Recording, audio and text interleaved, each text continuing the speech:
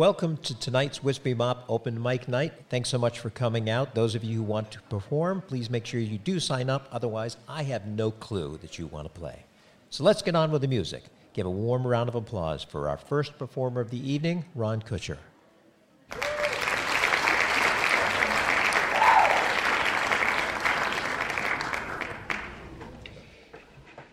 It was just before Christmas 2010, and the Great Recession was pounding away, devastating people's lives. People had lost houses, people had been evicted, people had no jobs, they had no food. There were food lines, as you may remember. And I was following a couple into the Safeway in Westminster, and the Salvation Army kettle Santa Claus collector was there looking for donations, and the wife went to reach into her purse and was taking out what I could see was a $5 bill and was about to put it into the kettle, and the husband takes her arm and says, "No, you keep that. We have our own problems."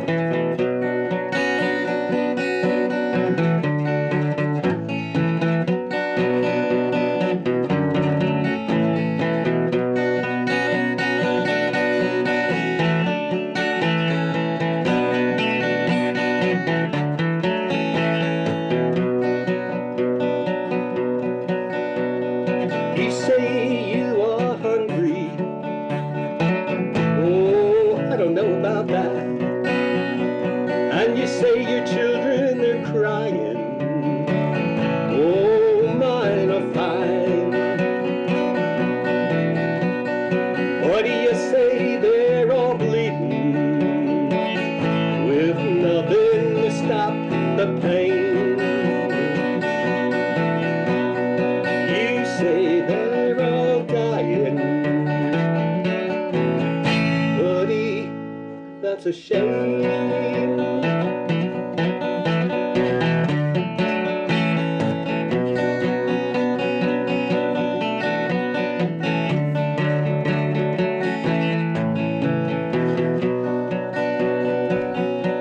Now, what do you say? You got jobless.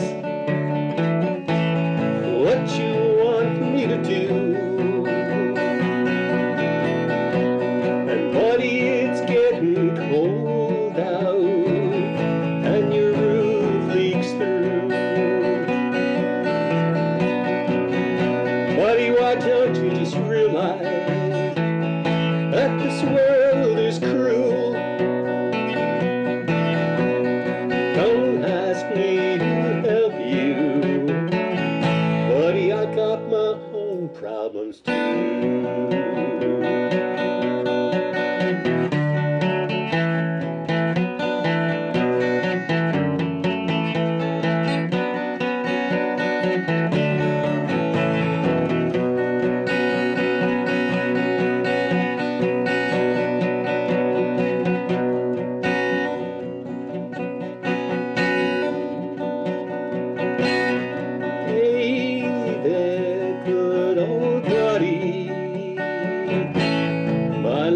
Turned really bad. I just lost my job and everything I had. I'm not sure what I will do.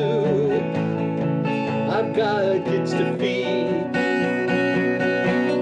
I've never known this before. What it feels to need.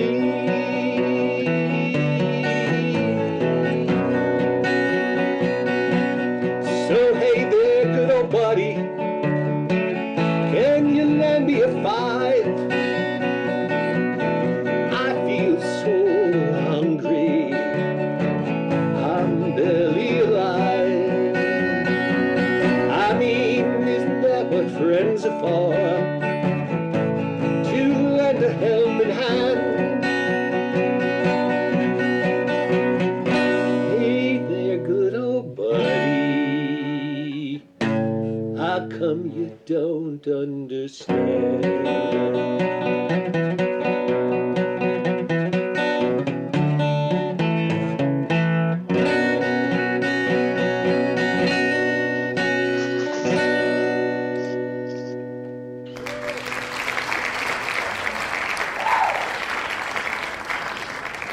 Welcome to this week's edition of the Wispy Mop Music Acoustic Radio Podcast Series. I'm your host, Todd, middle initial C. Walker, and you have been listening to an open mic performance, sort of, by Ron Kutcher, who's on the phone with me right now, and Ron is an open mic performer, and he's been doing lots of live shows on Facebook and other things, and he's on the phone with me right now. Hi, Ron. Hi, Todd. I loved putting that together because I know you specifically from open mics. Right. For a long time. Now, but you didn't start out doing open mics. You've been playing guitar and singing for a long time, I'm assuming. Yes. Since Keith Arlick gave me a guitar back when I was a junior in high school, a long time ago. What guitar did he give you? It was a nylon acoustic, probably a pretty inexpensive guitar. I don't even know if it had a brand. It was an extra one in his closet, but he was a good buddy, and he was nice enough to say, "Ron, here, have a guitar," and he gave me the music with the little chord charts for She's Not There, and that was where I started. Learned She's Not There, and I learned my A minor and my E minor or my D chord, and that goes back to like 1964. Now, was anyone in your family musical as well? No. Well, I think my mother had played piano when she was younger, but it never continued. So there was no. They were opera lovers, but no, there was nobody in my house who actually played instruments. I was always the one who would love to walk around the house singing, and then I realized, singing would sound better if I could accompany myself. And the guitar was the perfect way to do that. So I wanted to learn how to play guitar so I could kind of accompany myself when I was walking around singing. But no, nobody unfortunately played instruments in my home. So I was kind of left on my own devices. Now, were you a big fan of folk music back then, or what was the style of music that you tended to listen to? What I listened to the most back in that second half of the 60s was, I think, the British invasion. Mm-hmm. Very, very melodic type of music that the Beatles were doing, and Jerry and the Pacemakers and all of those groups. And folk, I did not really listen to as much. I did later on in the later 60s because at that point, 67, 68, with the Byrds, rock and folk sort of came together, and then everybody started playing the Byrds and Dylan, and well, the Byrds, of course. I mean, they were introducing all of his music, so then everybody else wanted to play it. But initially, I was more of a pop rock kind of a person, and then as we got into that whole protest era, where all this incredible music was coming out, then I really started getting much more into folk, and never lost the love of all that great rock, the psychedelic rock and everything that was going on. But that's when I really started stepping into the folk music sound. Now, how long did that inexpensive nylon guitar last you? Oh,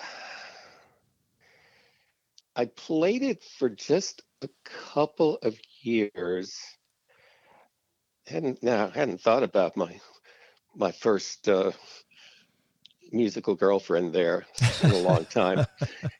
That was short-lived. It got into a closet because I was dating a gal in the later '60s who was a really good guitarist and a really great singer, and she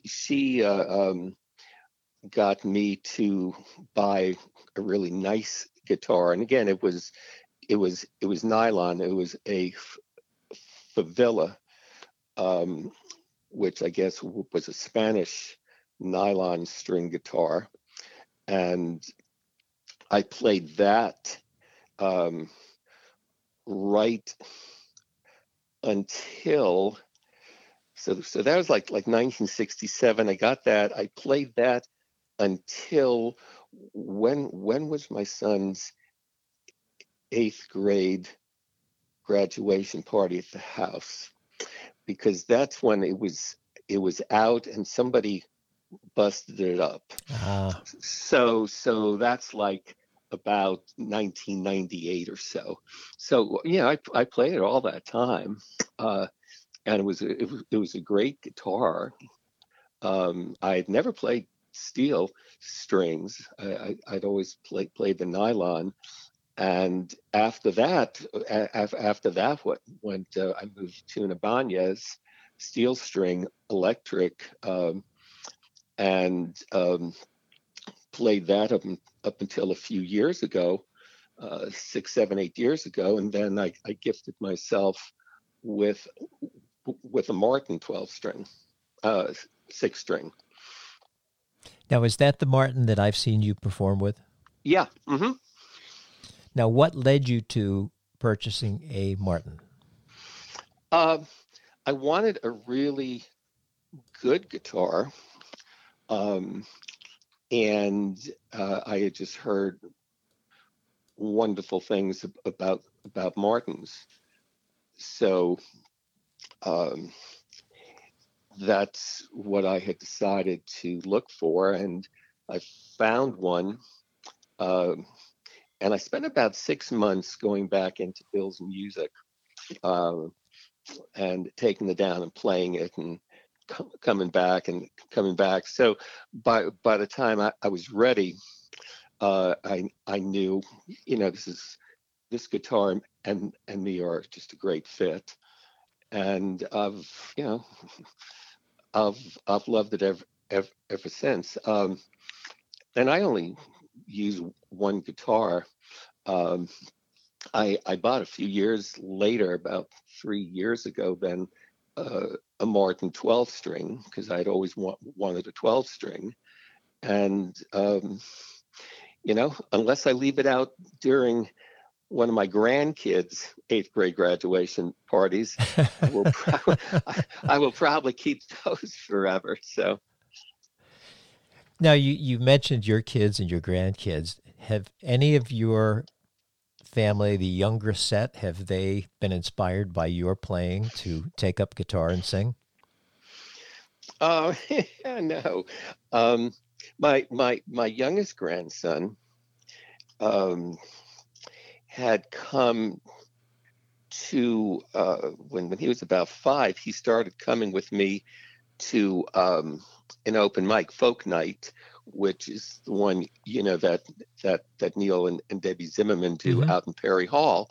And I had really just started performing.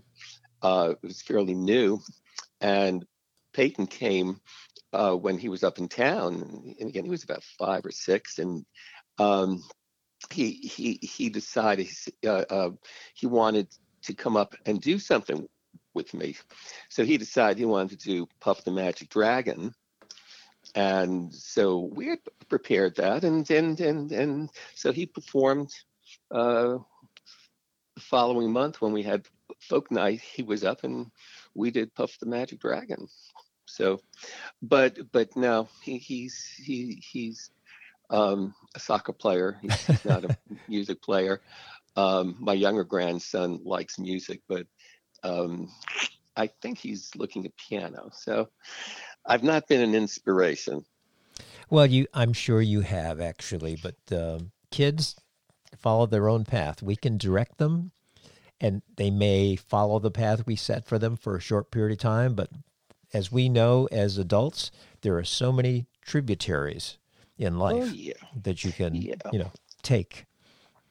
And whether somebody plays guitar or they play, or they play a different instrument, or they don't play an instrument, that's okay. Everybody, I think the thing with music for me has been because it's just something. When I do it, I love it. Mm-hmm. So there's a joy and a pleasure, when I'm playing. It's just doing it. I love it. It's good, bad. It's just doing it. It's so much fun. And if it brings you that joy, that's great. But if it doesn't turn you on like that, you find what it does. So everybody, needs to find the thing that just really gives them pleasure, and then you do it. So, but they're still young. I mean, I didn't pick up a guitar till my junior year. So, Peyton may find a Keith. Mm-hmm.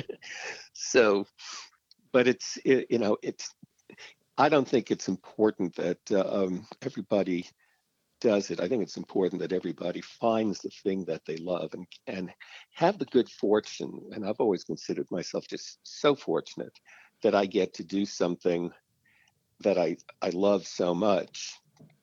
And, it's just such an incredible enrichment to my life, particularly the second part of my life now, being on the older side, things, being able to bring this in and do it has just been so incredible. Because you had mentioned at the beginning, that I've been playing a long time, but I haven't been doing open mics a long time.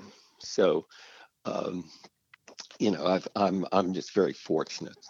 Now, what got you interested in performing live? Well, I had always dreamed, of being able to play and perform, and I never had. I played guitar, but I played guitar around the house, and somewhere about 10 years, 11 years ago now, Neil and Debbie, who run the Perry Hall Folk Night, had mentioned, because they knew that my wife had told them, Ron likes to play, and they said, well, we do this Folk Night. You ought to come. So I went, and I watched the first time, and it was like, everyone's pretty good, but I should try it. And I did, and that was it. I've started at that point. It was just electric, being able to finally be out in front and playing. And I started at that point going every month to Neil's open mic, and then I started to come out. At that point, Dublin Roaster was doing their weekly open mic back then, and that was your show. And you were always had to thank you. You were always, so for your listeners, you were the greatest host on the planet. Making everybody, but you certainly made me feel really comfortable, and that I sound good, and because Dot said so. I think you always said I've got the '60s voice. Well, you really do. That was the one thing that struck me from the first moment I heard you sing. I'm thinking, gosh, this is just like being back in high school and listening to a folk performer, whether it was live or listening to it on the telly, as they say in England, or just listening to an album or something. You have that definite sound, and probably because you must have listened to so many albums when you were younger that it just kind of oozed its way into your being. It is this way, yeah. You get the Beatles album or whatever, you know, and you would just play it endlessly over and over. Mm-hmm. Or, I did that to a lot of Dylan stuff too. He'd have a new one out and you'd play it over and over. But, that's kind of where it started. And then, I was doing an open mic every week, and then once a month with the Perry Hall, and then Frederick Coffee Company it was doing a weekly. And I started doing just more of it, getting comfortable and more experience, and enjoying it. And then I started playing every year down at the Inner Harbor. They were having a Christmas festival at the Inner Harbor, and I played there. I just looked for any opportunity, and so that was kind of where it started, and then it just became, a wonderful part of my life. Now, the first time you performed at Neil's open mic, was it nerve-wracking, or did you feel fairly comfortable? No, it was never nerve-wracking. I've always been lucky. I get out there, and I just feel as natural and as comfortable as it's possible to be. And I've never had that sense of nervousness. I think I've always been a ham, so it felt I remember stupid moments when I was really young, doing some things like that. So no, it felt natural. Well, it sounded natural. When people perform who've never performed before, and maybe some like me, I'm usually nervous going in. Once I'm halfway through the first song, I'm usually pretty good, but I'm always at a heightened sense of apprehension, I guess. Mm-hmm. But you could tell from the moment you started speaking that you were at ease, or much more at ease than the average open mic performer. And that was one of the things that I enjoyed about your performance. And of course, then you started singing, and it sounded just like I went back to the coffee shops back when I was in high school. Well, that's good to hear. That's nice to hear. And I've been fortunate, because it seemed for me, I tend to be a confident person. So I think that kind of helped. And going out, just, was like, oh, this is what you've been waiting for. And it just feels so natural, and it feels so good. And I've always been lucky too, because I've always had good audiences. That helps too. I've never been faced with people that, well, like the perennial Blues Brothers, movie where, oh God, you need your chicken wire there to keep the bottles which are being hurled at you. So, but I've loved it. I've been very grateful that, that I've been able to do it, and being able to still do it. Now, do you find that the open mic audiences are much more attentive, not forgiving, that isn't the word, but much more accepting and attentive than maybe the audience where if you go to a coffee shop or a restaurant where someone's performing, where the crowd they're into their own thing. And yes, some people are paying attention, but Not many. Do you find that they're really accepting? I do at open mics generally. Oh, absolutely.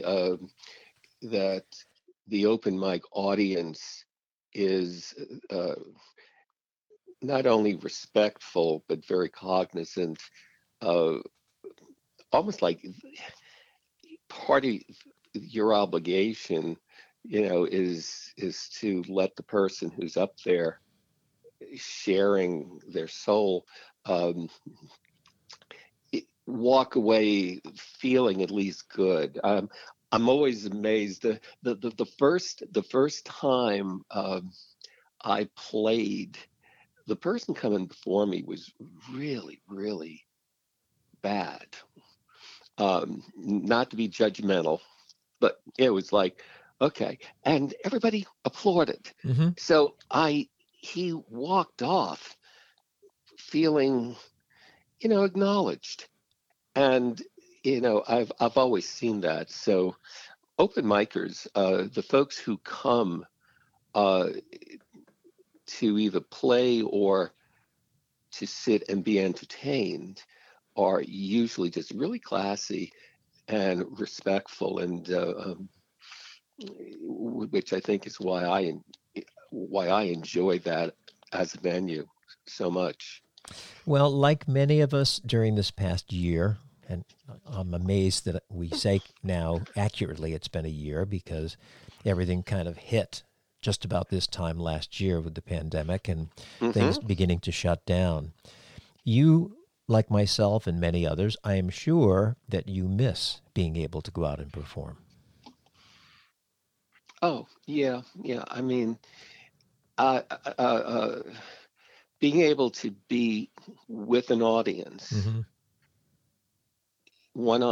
with that one-on-one contact, they're right there, um, is so much different than with with doing it on a Zoom type of format.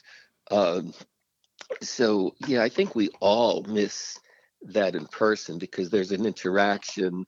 I mean, you like to joke around and people joke back, and sometimes you're doing a song and you want to tell everyone, okay, like when I do Hallelujah, you know, and people are getting into it, then you hit the chorus and you get everybody to kind of sing along and you know I miss that. Mm-hmm. But I've been lucky. I've done more music during the pandemic than I've done at any other time. So, Well, for the folks who are listening, who maybe don't know you and can't go out to open mics just like you and I can't, tell them what you have been doing. well, we've been. I've been lucky in two fronts. First, for those that only listening, you would see if you could see me. I'm more of an elderly chap. Don't say that. well, we're just about the same age, so. Uh, well, I didn't say old, but I had hooked up with a bunch of guys before the pandemic at one of the senior centers where I was performing, and they had formed a group amongst themselves. These are all active seniors, and they were meeting every Friday to jam and asked, why don't I join them? And I did. And then we started meeting a couple afternoons a week at somebody's house and just playing. And everybody just brought in the music and made copies and shared it. And that was a ton of fun. So when the pandemic hit, we all decided to go and continue this on a Zoom, and then brought in a few other folks who missed playing, and it became basically an open mic format. We just go in a circle and have been doing that for it's almost a year, and there's no time limits, and we just, it's a sharing, you know, uh, we can share and put the music up on the screen. And now, for those who don't know Zoom, you really can play together in Zoom. Zoom is not a music friendly venue, if two people play at the same time, but you can mute and listen, and you can play along uh, since you're muted. But we'll put the music up typically, and it's been a great opportunity for folks to keep playing. Uh, Usually 4 to 6 of us twice a week, and learning a lot of new stuff. And I've been getting into some stuff I hadn't been in before. But then the other thing I started doing, which is really unique and has been a ton of fun, was something called Coffee House Music that I started, and that is the format there. It was aimed um, for the folks going to all the senior community centers, um, active seniors. And the thing that was missing was music. And the thing that was missing for me was doing that music. I tended to do about 80 gigs a year at the senior community centers. And that was really missing. And the format that I put together was with figuring that people don't want to sit and listen to Ron just sing. I mean, if we're someplace in a coffee shop and you're drinking wine or coffee, maybe you'd like that. But asking people to sit in a chair in the living room and just listen. So the format I put together was um, 4 things. One, for people who wanted just to sit and enjoy a concert, they could do that. But also put up on the screens the music with both the lyrics and all the chords.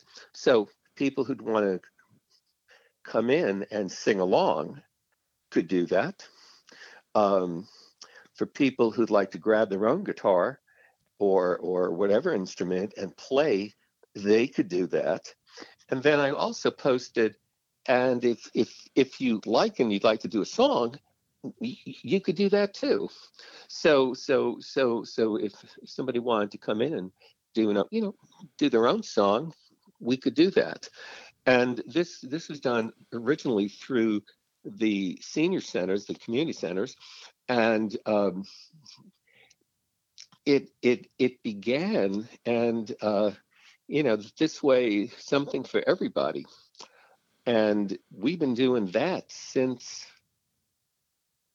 June. So it's like, I think I've done about 50 of them by this point. I'd have to do the math, but it's been really, really great. The people who want to sit and come in and listen have done that. But then what happened, though, was that I was pulling in a lot of the people who I knew who were open micers, and none of that was there. So they would come in, and they'd they'd listen, and I realized after my third song, all of these people played better than me. So I started opening it up and saying, okay, do you want to do a song? And then we started rotating, and just as it went on, they'd invite some more people in. And so, in addition to people who would tune in to sit and listen and just enjoy the music, um, we've become this very, very neat. I call it a gathering, but it's technically an open mic. But that's sort of formal. It's a gathering, and everybody. We just start at noon every Wednesday for Coffee House Music. People can listen, and it's become now. I'll post it. Local musicians rather than Ron Kutcher, and everybody just plays whatever they feel like, and we'll go on. We start at noon, probably play till about 2:30, um, and it's an opportunity, for a lot of some of the players have played at other places, are really really good, and you can shoot the breeze, you can chit chat. It's not the formality of three songs and the next person. So it's developed over these months, and all of the days have into this really, it's like you're sitting in somebody's house, um, sharing music, sharing stories, sharing what's going on. There's political chat, whatever. And so you wind me up. so I just go, but for me, this pandemic is horrible. I mean, it's awful, economically and with the deaths and what's doing to people's lives. But musically, you know, uh, you know, uh, uh, um, it's like heaven. It's wonderful people with wonderful music. You play as much as you like, as long as you like, and everybody gives you feedback and shares. And uh, uh, um, I'm doing new things that I hadn't done before, because it's a safe environment too.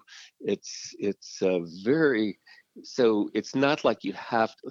When I play at an open mic, it's polished.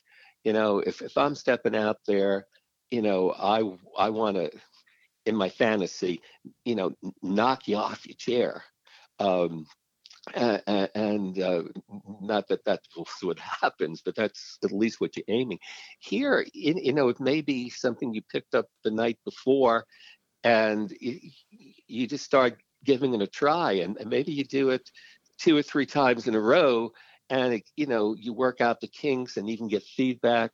So that's what's been going on now. And then for me, there's some other really nice open mics now that I was at, that I'll come into in the evenings just as a guest.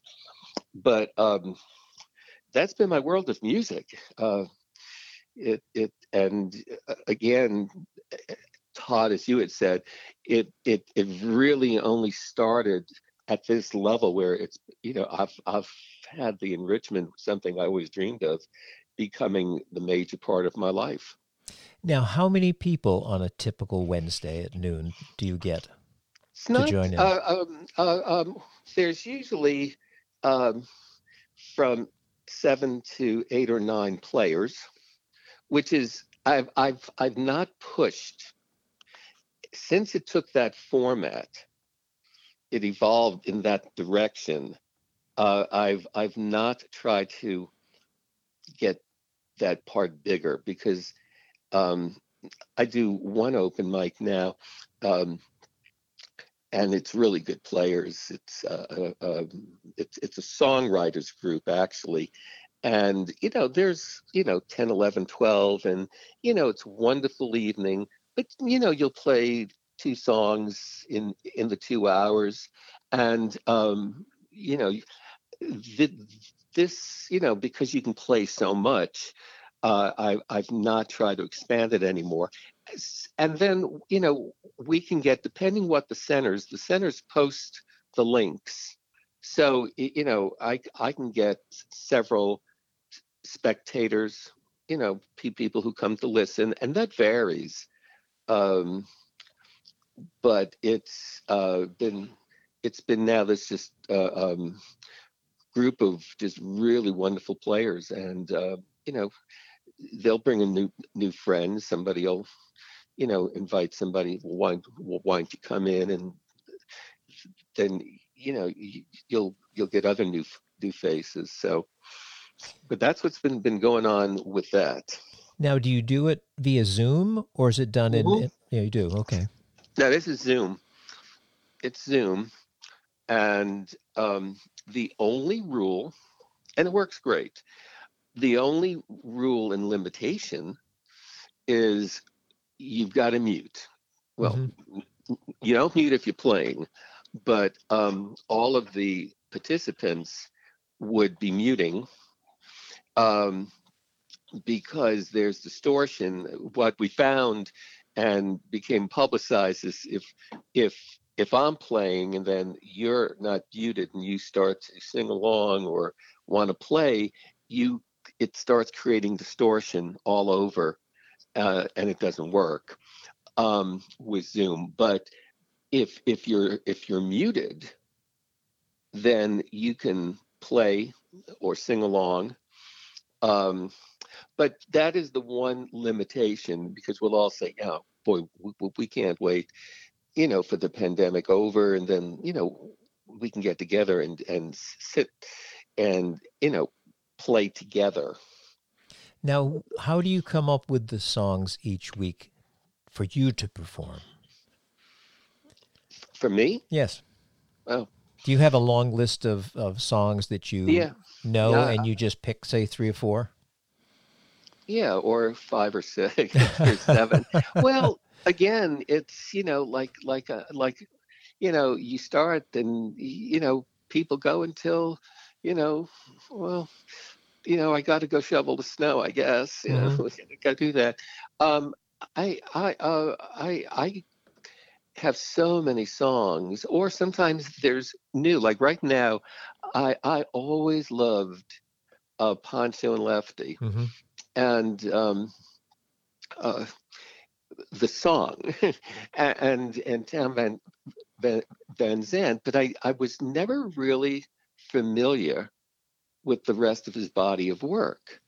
So right now I'm listening to a lot of his, and I try every couple of days that when we get together to bring another song in. Um, so that's one way. I'll a lot of songs I had never done that I want to try. I was getting into always loved Queen, although that's not a folk singers venue, but Love of My Life is this beautiful ballad, and I wanted to experiment with that because I love the song, and I do sometimes have the ability to go a little higher. Um, so that's one way. New things that I want to play, and then I've got just a list going back to 2010, of just all of these songs. So I'll go through and pick out what haven't I played in a while, or what do I love, and the really neat thing is the group on all these different days are different music styles. So you're bringing in uh, um, we got uh, one fella who really likes the older music. Think of Irving Berlin, Mm-hmm. some of those standards, and he's really good on the fretboard. He started really relearning how to play about a year and a half ago, and he works that fretboard. You always know a guy, and somebody have to play guitar to know what I'm talking about. I like my E minor, my A minor, my G, my C. They're my buds. You know, he was a, "No, I'm not doing any minor. I want a song with that E minor augmented seventh square root, you know, you know what I'm saying. You've got, and he's the one who can do all of those chords that are, that are so incredible. But so he brings in this whole body every week of this really great older type of music that we all know and love, and then may want to play. And then we got another fellow who loves Elvis and rockabilly, and he's bringing in all that stuff. And another guy who played in all the bands growing up, and is so accomplished and loves his Steely Dan and stuff. And got a gal who is a classical pianist but writes. So there's such diversity, and that all brings in new material. Um, it's not just everybody who loves Joan Baez and you know and for them they learn because they'll say, oh, you know, I mean, my favorite song of all time that I love to play is Streets of London. And nobody's heard of that except a very small group, with Ralph McTell. Um, and now they play it. And, they play Poncho and Lefty. They had never, a couple of them, because they were listening to different kind of music. Mm-hmm. And I'm, the reverse is true on my side. Um, so that that that's what makes all of that so exciting, and for new folks who like to listen, it's so diverse. um it that it's always a ton of fun. Now, do you have plans for when things open back up for this same group to get together in person? Yeah. Oh yeah. I mean, I'll tell you what's been interesting. Everyone wants to continue, at least on some basis, the Zoom get-togethers. Well, because they can do it from the comfort of their own home. You can do the comfort of your own home. You can pull up stuff, and so everyone has enjoyed that. But yeah, we're going to definitely. I mean, it's no question that we're going to continue meeting because we have such a good time playing together. And again, that's just another area of enrichment. And no matter what else you do, being able as a musician for folks to be able to get together and play together is just a wonderful thing. To have that where you can get together with folks to share the music. So we'll as soon as it's safe, we'll definitely shift and get together. But it's also easier because for people who live far away, when you're zooming and you live down in the DC area and other areas, there's no time limit. We had an open mic the other day that I was a spectator in, and there was somebody from Washington, but one of the players, I said, "Oh, where are you playing from?" He said, "Oh, I'm up in New Hampshire." Really? Wow. Yeah. And another was I think over in New Mexico. So that's the other interesting thing with what's been going on musically. Just people who would never meet each other are meeting each other. Did you have any idea that it would be the way it's become? Did you have a preconceived notion or a plan, or is it just you had no thoughts going in, just other than let's do this and let's see what happens? No, this was for me. Go with the flow. Mm-hmm. It began originally. Well, the jamming took its own life because we were meeting together, playing together, and then we started saying, well, let's start doing it on Zoom. But the big coffee house music that began with, oh well, I'm going to offer my concerts, because I was doing all of my performances for the last 5 years had been kind of structured totally different. But this was going to be where I can just do whatever music I like, but it'll be a concert format. Nobody's not worrying about singing along or anything. I just originally, chance to be the center of attention, mm-hmm. And it just created its own life where, and for me, it was like, well, whatever's going on, let it go on, because that's what works. So I had no idea if when I was developing this with uh, uh, the director of the Towson Senior Center, Julie Lynn, about doing this coffee house approach. I had no idea that it was going to become something I was going to be doing weekly, and it would be 6 7 months with people playing and having all these musicians coming in every week, and then after time you get to know really so personally and well. um, you know I can even tell you that the that John from Dijon, was putting solar panels up a couple of weeks ago while, you know, he wasn't doing a song. He'd come back. You just learn. Yeah, it's just, it's been just so enriching of relationships. Now, what had you been doing career-wise before all this music took over? Okay, well, I was fortunate. I'm the luckiest person in the world, I think.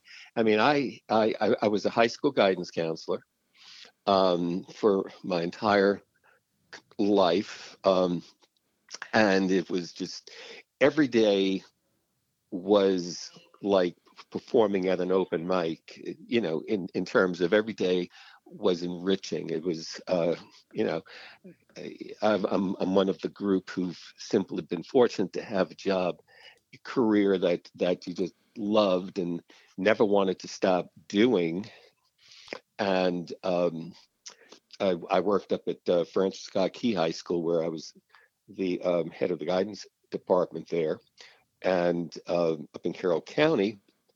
And it was just a wonderful working with kids, particularly high school kids, is just the most unique, wonderful experience. And working with, parents and teachers and and and and and co-workers, but especially the kids. Mm-hmm. Now, where did you grow up? Where was your childhood? I was a New York City boy. I thought because you have a little bit of, you don't have that heavy accent that most people associate with like Northern Jersey or New Right. York, but I could tell there was a little bit of that New Yorkish in you.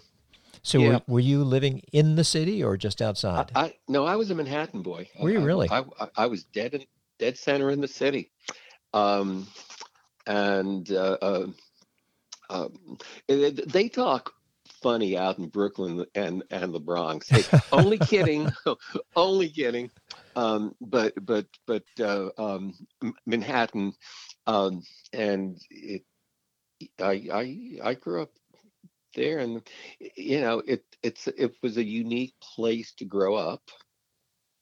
Well, tremendous amount of music coming out of New York in the Mm-hmm. 1960s. My gosh. Oh yeah, yeah. It was all happening down in the village, um, and venues all over town, And terrific radio stations as well. terrific radio stations, terrific music stations, all the early folk. I went to bed on the FM was coming into its heyday, and some of the alternative stations. That there was one WBAI, um, listener sponsored radio, and uh, they played the first time I heard Alice's Restaurant, because nobody would play a 27 minute. but so.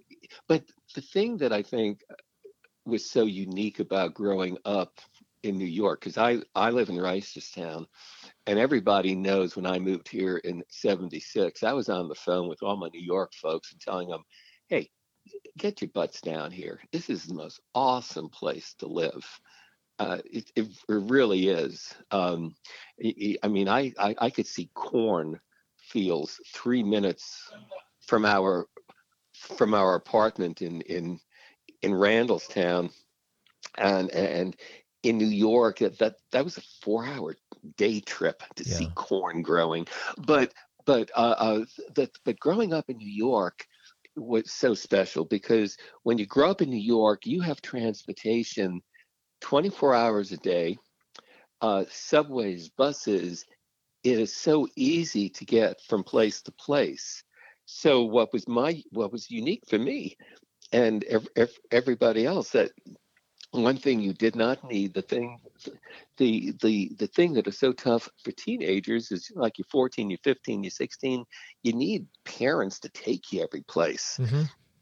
And in New York, you could be a 12-year-old and travel all over the place.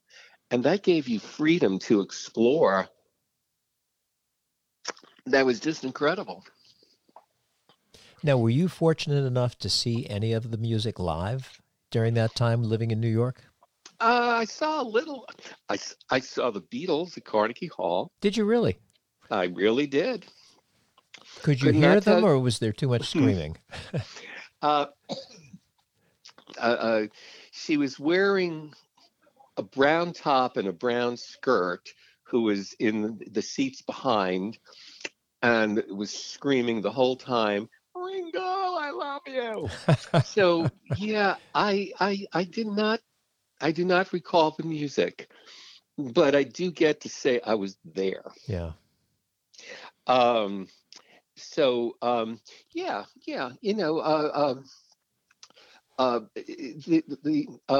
They had a lot of big concerts, Murray McKay, and yes. and they were putting on at the Brooklyn Paramount these big mega shows, and he used to have out now where the site of the World's Fair at the Singer Bowl, which is now where they have they converted it to where you have the big tennis championships.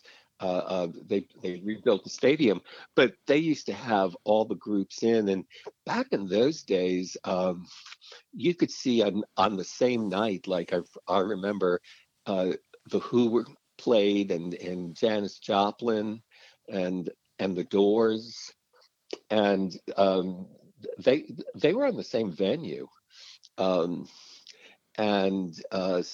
you saw a lot. I was even there when, if I mean, you remember Jim Morrison, of course. Oh, of course, yes. Yeah. It's not. I mean, great music, but his thing was getting arrested all the time. That is true. So that's Now, and go ahead. No, you finish your thought, and then I'll come up. The concert, of course, had to end with everyone throwing chairs onto the stage because the cops had hauled them off. So, but everything was good. Everyone was there having a good time. But yeah, there was a lot of music, and the Village, had tons. But I never hit any of those clubs. The folk clubs, but I remember seeing a Blues Project down there, and but you could do it, and you didn't need anybody to drive or pick you up, and it was and culturally, museums, everything. But well, I'm sorry. No, I was just going to repeat myself. I love. I'm a country boy, so I'd live it out here. Well, I'm curious if you recall the cost of the ticket to see the Beatles. Not a clue. Because I would venture to say it was under $30. Oh God, yeah. I mean, it was not. Let's see. I was in high school, and however we got the tickets, I bought it. So yeah, things were not crazy priced like they are now. I mean, it was because I was going there with my date, and if it were like prices are now, I couldn't have afforded that. I had heard that James Taylor was going to be performing, I guess, one of the arenas in the Baltimore. It might have been D.C., I don't recall. This is good 8 or 10 years ago. And I thought, The only time I'd ever seen James Taylor was at Tanglewood in Western Massachusetts. And the first 20 minutes, it was just he and his guitar and a tape deck where he had little background music. Then he brought out his full band, J.D. Souther and the boys, and we were sitting in the 8th row right in front of the speaker. And like many indoor-outdoor theaters, they had to project the sound. They didn't have speakers that were placed outside and stuff. So the sound from inside had to be loud enough to project out onto the lawn. And it was excruciatingly loud. And that's the only concert I've ever had to walk out on because it was painful. Oh. So I wanted to go see James Taylor, and I checked online for the prices, and I was floored how expensive they were. I couldn't go. It was out of my budget. So that's why I was asking about the Beatles. Because to see them now, if they were still together and performing, so let's say your ticket price was $15 or $20, it would be $1,500 to $3,000 in today's world, I'm sure. Oh yeah. It's everything. Everything back then, by today's standards, was reasonable. I don't remember because we weren't rich. We were just normal. And you didn't have money to, throw away if it was too expensive. So it would have had to be just normally priced. It was, nothing I recall was as crazy. I remember a couple of years ago, more than a couple of years ago, I guess, must be 15, 20 years ago, Metallica was playing down at Raven Stadium. And my son wanted to go, and back in those days, so he would have been in high school, I guess. I didn't want him going to those places, by himself. So, we became concert buddies. Saw a lot of good stuff at Merriweather, and I probably would have gotten the award for the oldest person at the HFS festivals each year, if you remember those.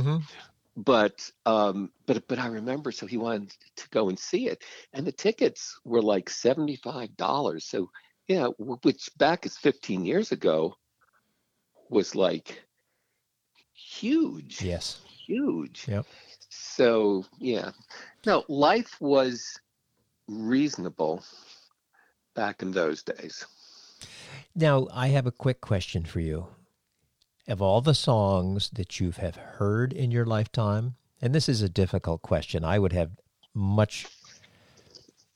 need time to think about it, and still it would change on a daily basis. But what are the top 3 songs of all the songs that you've heard and or performed that, you could do one or both?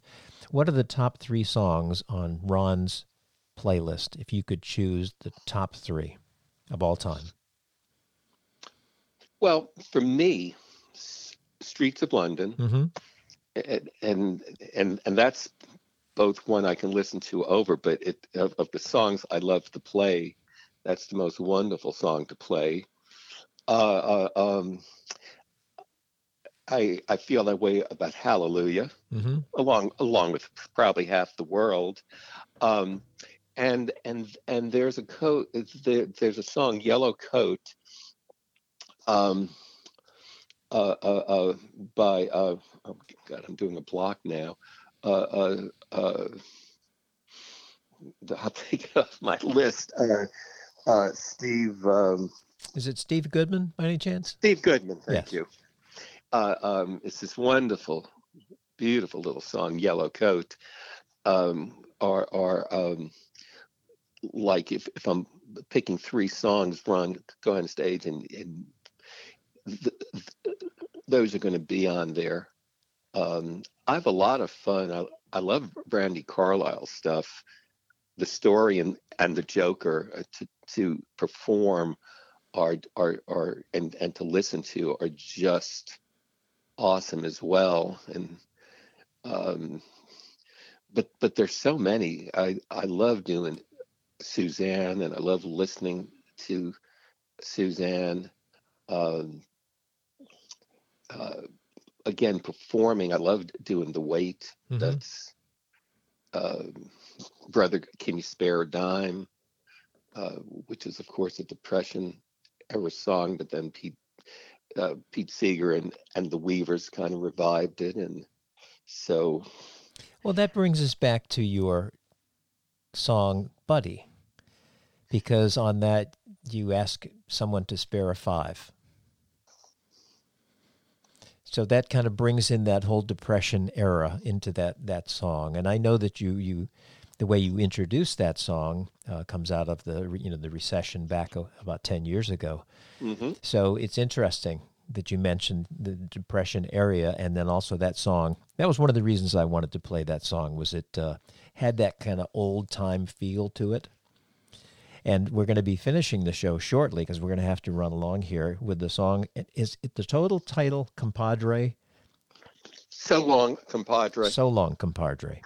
Now, what was the gist? Because I know you had mentioned to me that you're more of a cover song person, but you do write occasionally. You sent me the 3. What brought you or got you to write So Long, Compadre? It's been written over a period of years, and it as a counselor, you would always meet with kids who lost family or relatives in war. Unfortunately, that's constantly been happening. I've always been surrounded by the political world of people saying how awful war is, but nobody's doing anything about it. All these young men and women who die fighting for the country, and nothing seems to stop that from still happening.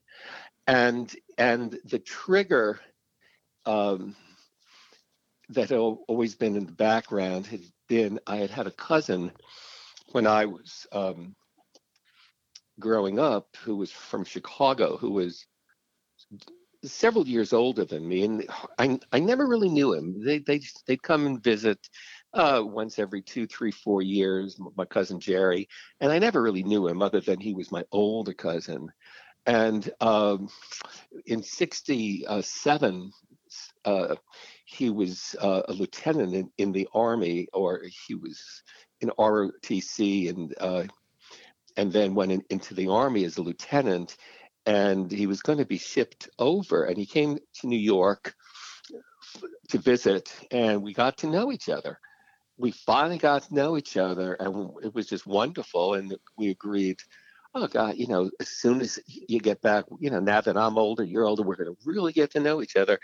And he was killed over in Laos, that created the seed of the song So Long, Compadre. I didn't even get to know your name, and all those other elements came into play, particularly as I revolved the song over the years and kept reshaping it because of all the other political agenda. But the essence, the original, the title were, based on how many people we die before anyone ever really gets to know them completely. Mm-hmm. Well, I've had a wonderful time chatting with you, Ron. I have too, Tom. Good. And this show, from yours and my perspective, it'll air next week, because I try to put a show out on Wednesday the best I can, and I just uploaded a new show yesterday. So give it a week, and I will. You get my weekly updates. Mm-hmm. I do. So you'll know when it's up on the Wispy Mop Acoustic Radio Podbean website. But thank you again so much for joining me. This has been a lot of fun. The one thing, and I tell people this all the time, and people who have been listening to the podcast hear it almost every show, is having hosted so many open mics and showcases over the years has allowed me to meet many, many, many musicians. The problem with that, since I am running the show, is I rarely get to speak with anyone for longer than 2 minutes. It's usually, do you need anything from me? Is your battery, charged up on the pickup, things like that. So I get these little snippets. So part of the fun for the podcast for me is learning about people, and I've had a nice time meeting you. Well, Todd, thank you. And it's vice versa. I've always, in just the audience, I mean, I've always found you one of the true, nice guy gentlemen, that I come in contact with constantly. And I never really have a chance to get to know you either. So this has just been a delightful pleasure. And I do thank you so much for inviting me. And I did thoroughly enjoy that. Well, you have a wonderful rest of the day, and hopefully sometime soon we can get together in person, whether it's at an open mic or whether it's just to get together with 2 guitars and 2 vocals. Sounds great to me. All right. Well, listen, thanks for chatting. We'll talk to you soon. All right. Thank you. Thank you. Bye-bye. Bye-bye now. Well, that was Ron Kutcher. What a fun conversation that was. And he was so nice to give us the background on this song. So let's listen to his song.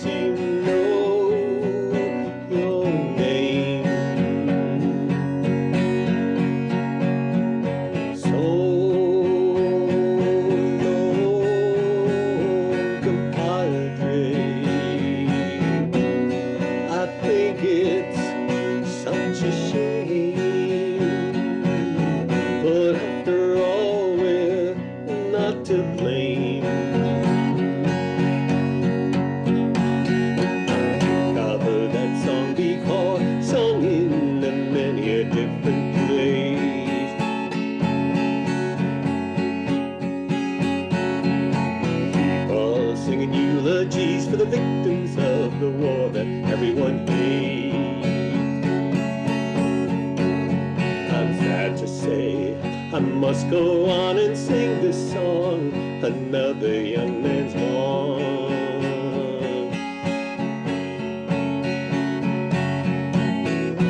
And I think it's such a shame, but after all, we're not to blame.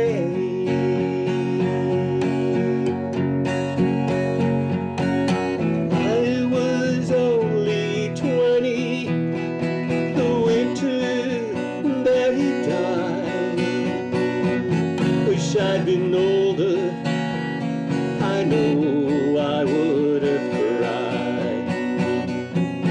We stood around his coffin, lying on the ground. I heard somebody crying, but I couldn't turn around. I think it's such a shame, but after all, we're not to blame.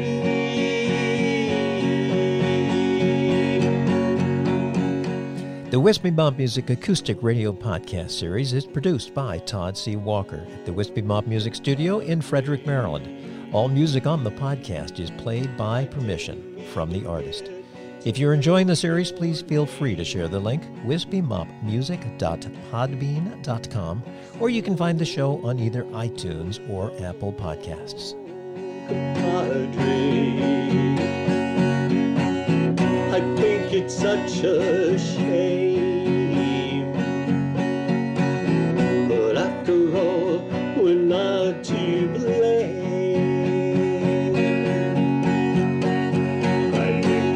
This song before.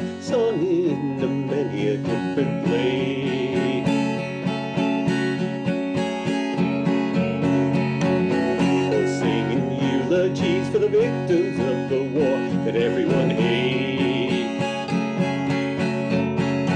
I'm sad to say I must go on and sing this song. Another young man's born.